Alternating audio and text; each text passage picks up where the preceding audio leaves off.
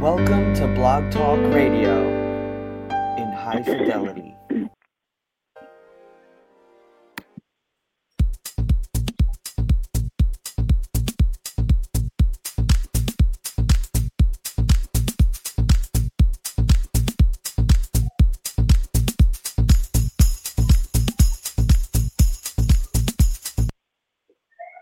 Well, welcome to the Lena Nelson Dooley Show. I'm Linda Kozar. We're not sure where Lena Nelson Dooley is, but her guest and I, Lynne Gentry, are here today, and we're just going to take the interview from there until Lena can get on. I think she might be having some technical difficulty. Hi, Lynne. Hi, Linda. How are you? Good. Now, Lynne, I don't have all your information, but I know you, and I love you. Yes. You've written some incredible books. Would you mind? I don't have anything to introduce you, so can you tell us a little bit about yourself? Sure, I'm happy to. I've been a writer for probably 12 years. Before I started writing novels, I wrote dramatic works and performed them. And about 12 years ago, a friend of mine said, I think you should write a book. And I thought, how hard can it be? And it was way harder than I expected. But I've spent the last 12 years immersed in learning how to write novels and loving that story world. And since then, I've sold 6 books, and I'm writing a new series. Oh, what is the, well, can you tell us how you got started, and then tell us about this new series, toward the end. But how did you get started in writing? Was a writer, Lisa Harris. She writes mystery and suspense, romantic suspense. And I cast her in one of my plays that I had written. And she said, you're a really good storyteller. Have you ever thought about writing a book? And that's from there on, I got involved in a few organizations and a few writing groups, and really learned the craft of writing. I sold my first book to Tyndale in 2011, and I sold 5 books to Howard Simon & Schuster in 2014, I think it was. Anyway, that's how I got started. Well, when you got that call about selling your first book, what was that like? What was that moment like? Oh my goodness, it was so, I hate the word surreal because people just pop that around all the time, but it was surreal. I really just was so surprised. But on the other hand, I had worked so long and so hard, and God is faithful, and I felt that He had called me to write these stories. I was a storyteller from early on in my youth. I never really set out to be a writer, but I've always been a storyteller. Entertained myself growing up on a farm, and I can immediately just go to an imaginary world in my head. And but to know that there was a possibility that my stories would be more far-reaching than just the stage was really exciting. It was very exciting. Now, you write biblical fiction. Is it primarily, or have you written other? Well, I started out writing biblical fiction, but what sold was this contemporary women's fiction series, Reinventing Lena. It was titled. I have since gotten the rights back to that story, and I'm in the process of turning that one story into a series, and it's going to be called The Mount Hope Southern Adventures.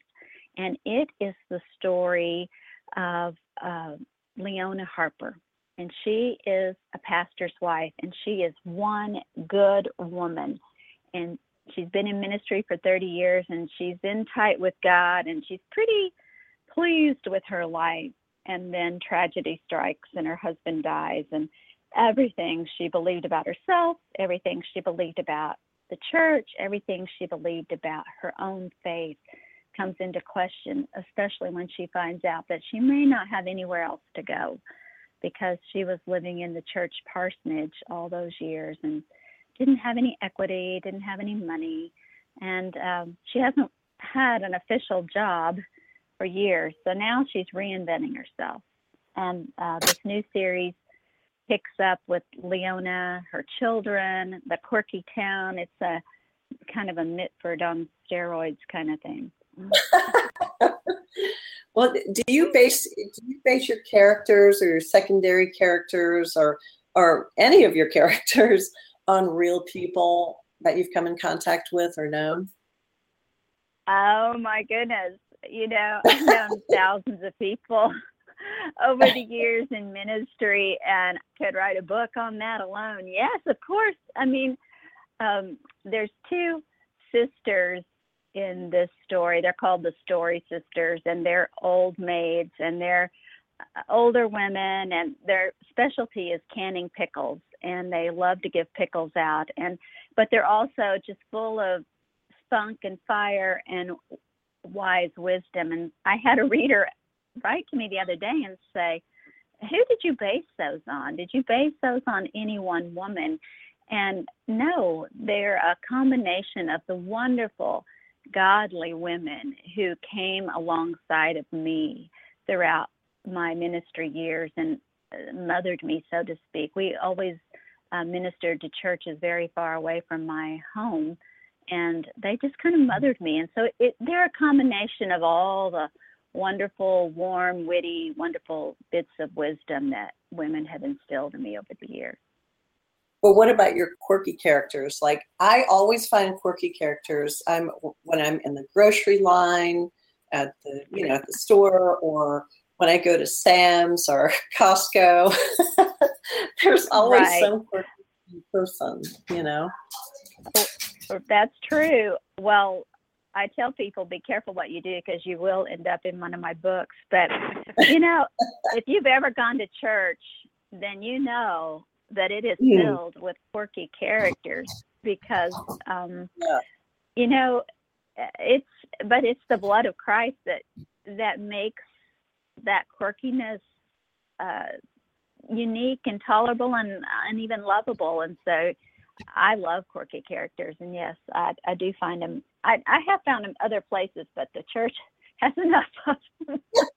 Well, life is filled with quirky characters, and that's why we all identify with them so much. In fact, at times we might be a bit quirky,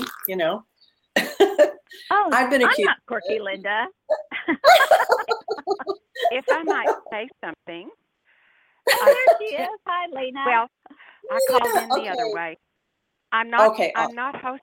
No. You stay on, Linda. I will. called in as a guest because it didn't work. Awesome. Welcome, Nelson. It's your show. Okay. Well, the quirk. Wouldn't life be very boring if we didn't have quirky people? Oh, Amen. Absolutely. If we were all alike, that would be boring. Yes. Yes. Especially, who would we all be alike? I mean, who would be the one that was the standard of our aliveness? That's true. Would you want all of us to be exactly like you, Linda? Oh, Lord, no. We'd be in trouble. How about you, Lynn? Well, now I might. No. No. See why she's so much fun? Yes. Well, go ahead with your talking about your book. This book fascinates me. I haven't read the newest revision, the new thing that has just come out, because I've was writing getting so many books out last year. I'm looking forward to see the change, how the book has changed since we I'm glad you brought that up. I'm glad you brought that up, Lena, because I wrote the story actually in 2006. I was commissioned to be a dramatic performer for a large women's organization that did retreats. And they wanted me to write something funny. And I thought, oh, my goodness, my life's not funny. I'm a pastor's wife. My life's not funny. But I ended up writing this story, and it was so well received. And so I decided to turn it into a novel. And Tyndale bought it in 2011 but I actually wrote the book in around 2008, I guess. And so when I got the rights back, I thought about putting it up myself, and I hadn't really opened it since 2011. And when I looked at it, I thought, I'm a different person, and I'm a different writer than I was then. I hope I've grown.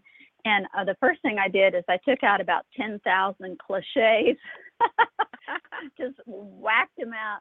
And I changed motivations a little bit. I softened some of the characters. I improved the humor, and I actually changed one character altogether. So that was really fun. I love the edit. A lot of people don't like edits, but to me, it's like this giant puzzle that you try to move around, and you try, if you pull one thread sometimes in a plot or in a story, it can make everything unravel. But I love to see if you can weave it in effectively, and that was really, really fun for me. But I think the most joy that came from this rewrite is noting my personal growth in the process of this. And I was so astounded at how God had worked and moved in my life these past 10 years. And I just pray that this story gives him so much glory because of that. Linda, you may not know, but Lynn is the queen of motivation. Oh, I love that. Lynn has critiqued quite a bit of my writing, and I always go to her because I know she's going to make me go deeper where I should go deeper, and to the motivation, to the really That's deep important. motivation. That's important because we don't always see it in our own characters. So that's really, really good thing. She has helped make my book stronger, and I thank you for that, Lynn. Thank you, Lena. Helped me. I've learned a lot at your feet as well. I think Leona's story is in part a part of my story, since I was in ministry for 30 years, and I didn't want to open this story for a long time because I didn't really want to go deep like I make you do, Lena.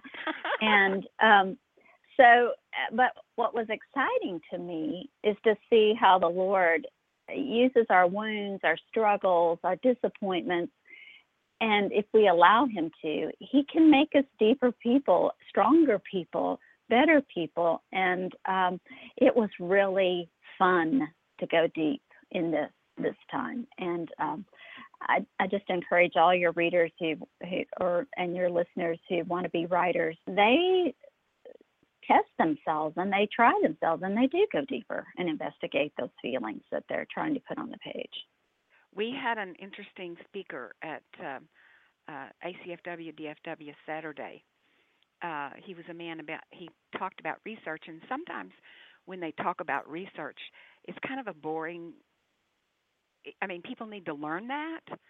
And I went thinking I'll see if I can pick up some nuggets from what he tells us, but I wasn't so terribly interested in listening to him because I know so much about research. I'm a know-it-all, And so this man, oh my goodness, it was one of the best speakers we've had, and he showed us how he had gone, what had called him to go deeper, and when he thought he had a motivation, but then he'd say, but that was not the main motivation. What do you think the main motivation was? And he was telling us these stories about, and these were real people. This was a nonfiction book, and it was just awesome how he showed us that we could get deeper and deeper in ways that we never had before. And that's something that I'm learning. I guess I'll never stop learning. I'm always learning. And his take on the motivation for these different real people who were in his books. Deep motivations, the ones we don't want to unlock the closet door to, you know. And that's what we need to look for, is that locked closet. Yes. And I don't always do that. No, it's not fun sometimes. Yeah, no. Especially if that has something to do with something that's going on in my life, as I know you know about that, and I'm sure Linda does too.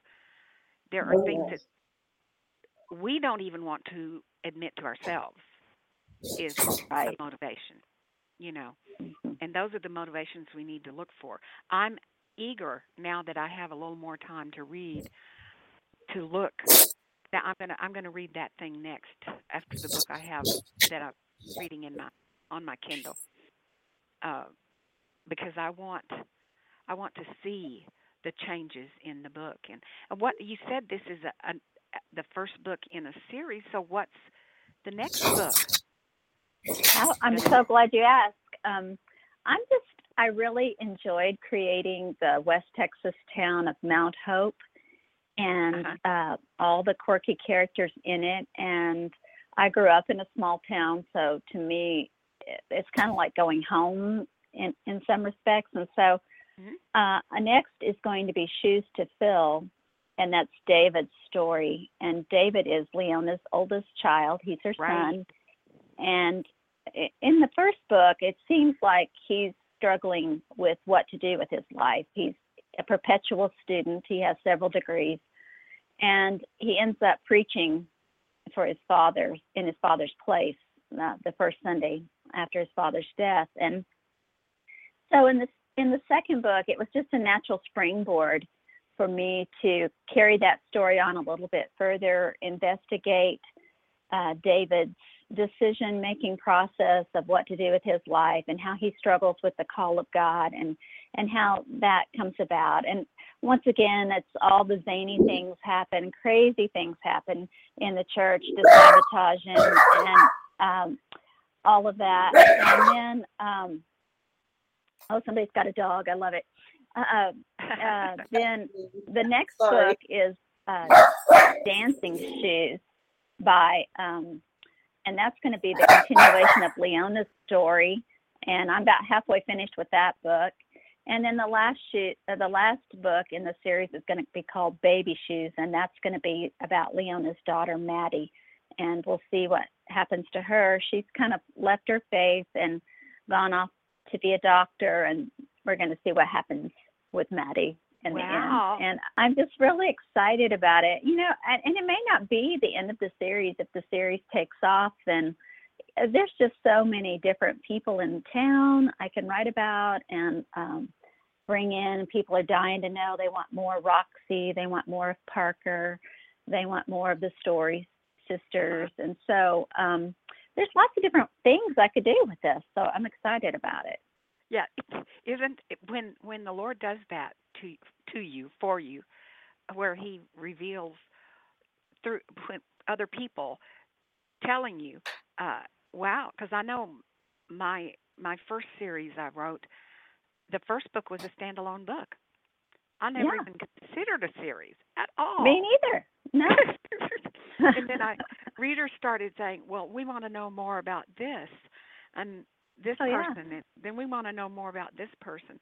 And it was really funny because this was fairly early in my career. It was only the standalone book was only my second novel. And when I went to the first national conference, and I was telling my editor, well, readers are telling me I get reader feedback. They want to know about this person, and they want to know about this person. They want to know about this person. And she said, yeah, we need to know about those people. I ended up with 3 more contracts. And I'm like, boy, what am I going to do with that? I know. It was a on your knees, God help. What do we do now kind of thing, which is the best way. It's the best way. It is. It is. I like that. Well, I know that my readers, and I'm sure your readers too, and our listeners here, want to know something about you personally. Uh, you have four little somethings that are very special right now, aren't they? I do. I have four of the cutest grandchildren in the world. They're all under the age of 3. That's what I was thinking when I saw the picture the other day. Oh my goodness. They just fill my life and keep me hopping and keep me young. And it's really hard to remain cranky about anything in this world when a child curls up in your lap, Yes. And they just really bless my life. And that's a huge part of my life. I also have a medical therapy dog. He's trained to go into the hospitals, and we do that once a month. We go work for Baylor, and he works the cancer unit. Oh, and wow. He is very adept at telling who has cancer and who doesn't. And it's so interesting to watch him as we work the waiting rooms and stuff, and how he'll lay his head in the lap of the person who's ill. And it's been a blessing to me. My mother died of cancer, so I'm just really tickled that I get to give back to the medical community that gave so much to her. Well, speaking of your grandchildren, my granddaughter that has 2 children, the oldest one's 3. So and we only have 2 of them because there's a 3-year-old and one that's almost 2. And I'm thinking, how in the world do Lynn and her husband run around and keep up with 4? Because you don't have all 4 at the same time very often, do you? Well, we had a family tragedy in November, and my son's family has been in Dallas for several weeks, and I have had all 4 of them quite a bit. Oh. It's a craziness. Somebody's always crying. Somebody's always hungry. Somebody's always hurt. So it's usually me that's hurt, but no, it's been fun, and I feel blessed because the cousins have really gotten to play together, and that's been a wonderful thing. Good. Compared to just when they come to visit. But now, it's been crazy. Oh, I had a lot of first cousins and several near my age, because there were several older too. But I was in the kind of younger bunch of and to get to know your cousins and be with them, that is a blessing. Our little oldest, the one that's 3, you remember, I had my knee replacements and all that kind of stuff during most of his life. And he always saw Grandpa James, but he didn't see Grandma Lena very often. And for a long time, he wouldn't come to me, when he got in his 2s. He wouldn't come to me. He wouldn't come hug me. He wouldn't, he wouldn't he wouldn't sit in my lap, which the minute we walk in, he'd go, Grandpa James, and he's gotten past that now. He's 3, and oh my goodness, he wants Grandma Lena. He wants Grandma Lena. When he sees me, he runs out there. He ran out to the car on Christmas when we went over there on Christmas Day. We had our Christmas or the day after Christmas, we had our Christmas at their house. He comes running out when I started to open the door of the car, and he pulled the door. He said, I'll hold it. I was like, how funny. And they had gotten this thing that looked like an inner tube, but it was bigger than it looked like a huge tire inner tube, but it was covered with colorful fabric and had balls down in the middle and all kinds of things like that. And it was probably 12 feet in diameter, 12 inches in diameter. And he kept saying, Grandma Lena, sit down. Grandma Lena, sit down. Well, I'm able to get up and down a whole lot better than I used to. And so I thought, I can sit on that. It's hard. It's got and I sat down on it. Well, it was a little too low for me to get up by myself. It was so fun. And he wanted me to get in. It had these poles, and he wanted me to get in there with him with the balls. And I said, I can't hold him. But he was just over there just so happy because Grandma Lena got down to play with him. And that was special. That was really special because I hadn't been able to do that. But you are young and agile and can get down with your grandchildren. Well, I don't feel as agile someday, but they do keep me hopping. That's for sure. I don't sit down all day long when they're here. They are worth it. They're so worth it. Yeah. Well, now, Lynn, tell me what the spiritual theme of this book is. That's a good question. I think it's really about being willing to put one foot in front of the other. I think faith isn't so black and white, that sometimes you just have to keep moving forward, and you just have to trust that God's got you, even in the darkest of places. And I had one reader write to me and say, at first I thought Leona handled her grief a little flippantly. And can you tell me why you wrote that way? And I told her it was based off of ministry experience that we had many years ago, where we got a call that one of the older women in our church had lost her husband, that he had dropped dead on the driveway. And we were so in shock for her, and we jumped into the car, and we got there right as the ambulance was leaving. And I expected her to just be weeping and wailing and inconsolable, and instead she was giddy and laughing and insistent that we come inside and have tea and cake. And I thought, tea and cake? No, ma'am, we need to take care of you. You sit down. Oh, no. So in true Southern fashion, she served tea and cake, and people kept coming, because as the word got out, more and more people kept coming. And the next thing you know, this woman's giving a party, and in a lot of respects, it appeared that her behavior was totally inappropriate, that, oh my goodness, but she was just in shock. Yes, and they are in shock.